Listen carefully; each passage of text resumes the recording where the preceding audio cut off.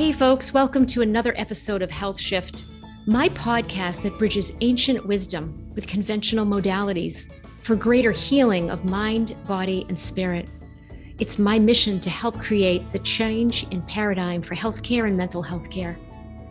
And today's a solo cast honoring my birthday, September 19th, 1957, and the preparation and intention setting for this day. As a seeker committed to my personal growth and how I am to bring forth my gifts in this world, I take very seriously the medicine work that I practice with myself. Last week was an important week in our family. Lindsay, Scott, and Chloe were visiting Austin and San Antonio while I babysat for Nala, their dog.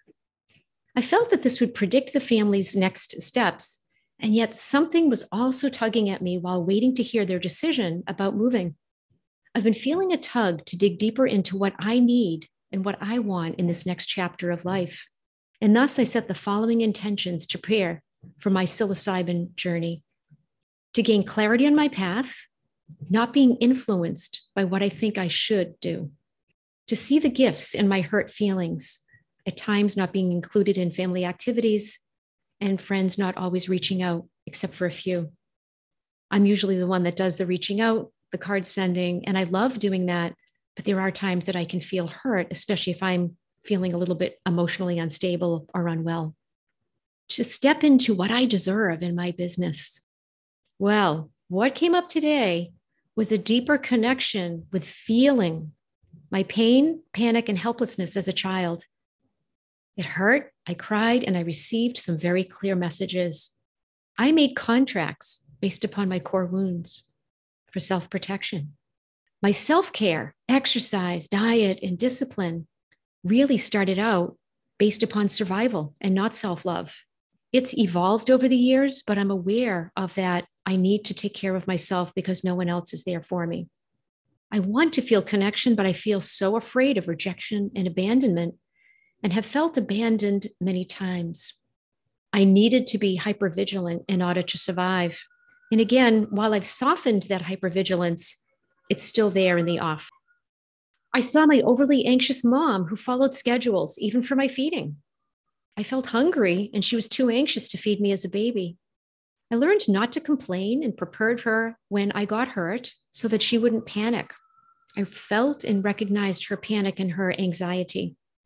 As I went into my usual MO of understanding her behavior mode, this time the medicine allowed me to come back and stay present with my feelings of hurt, fear, feeling helpless. I got through it. Then I witnessed my dad's abusive behavior, and it was really scary and unpredictable.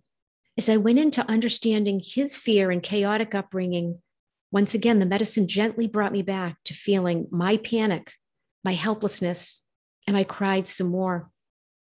I observed my work with my clients. I'm diligent, clinical, research-oriented, caring, and intuitive. But I also realized that I've overcompensated for years, not valuing the work that I do and gathering more and more credentials in order to gain self-worth. Well, it doesn't really work. At the end of each scenario, I felt, is that all? And felt an emptiness. Then I saw Linz, Scott, and I've been really trying to see more clearly my relationship with Scott, my son-in-law. I love him dearly. He's been a part of our family for many years. I could not put into words to it, but instead I saw me as the North Star with beautiful sapphire blue around me, the Virgo archetype, which I really am.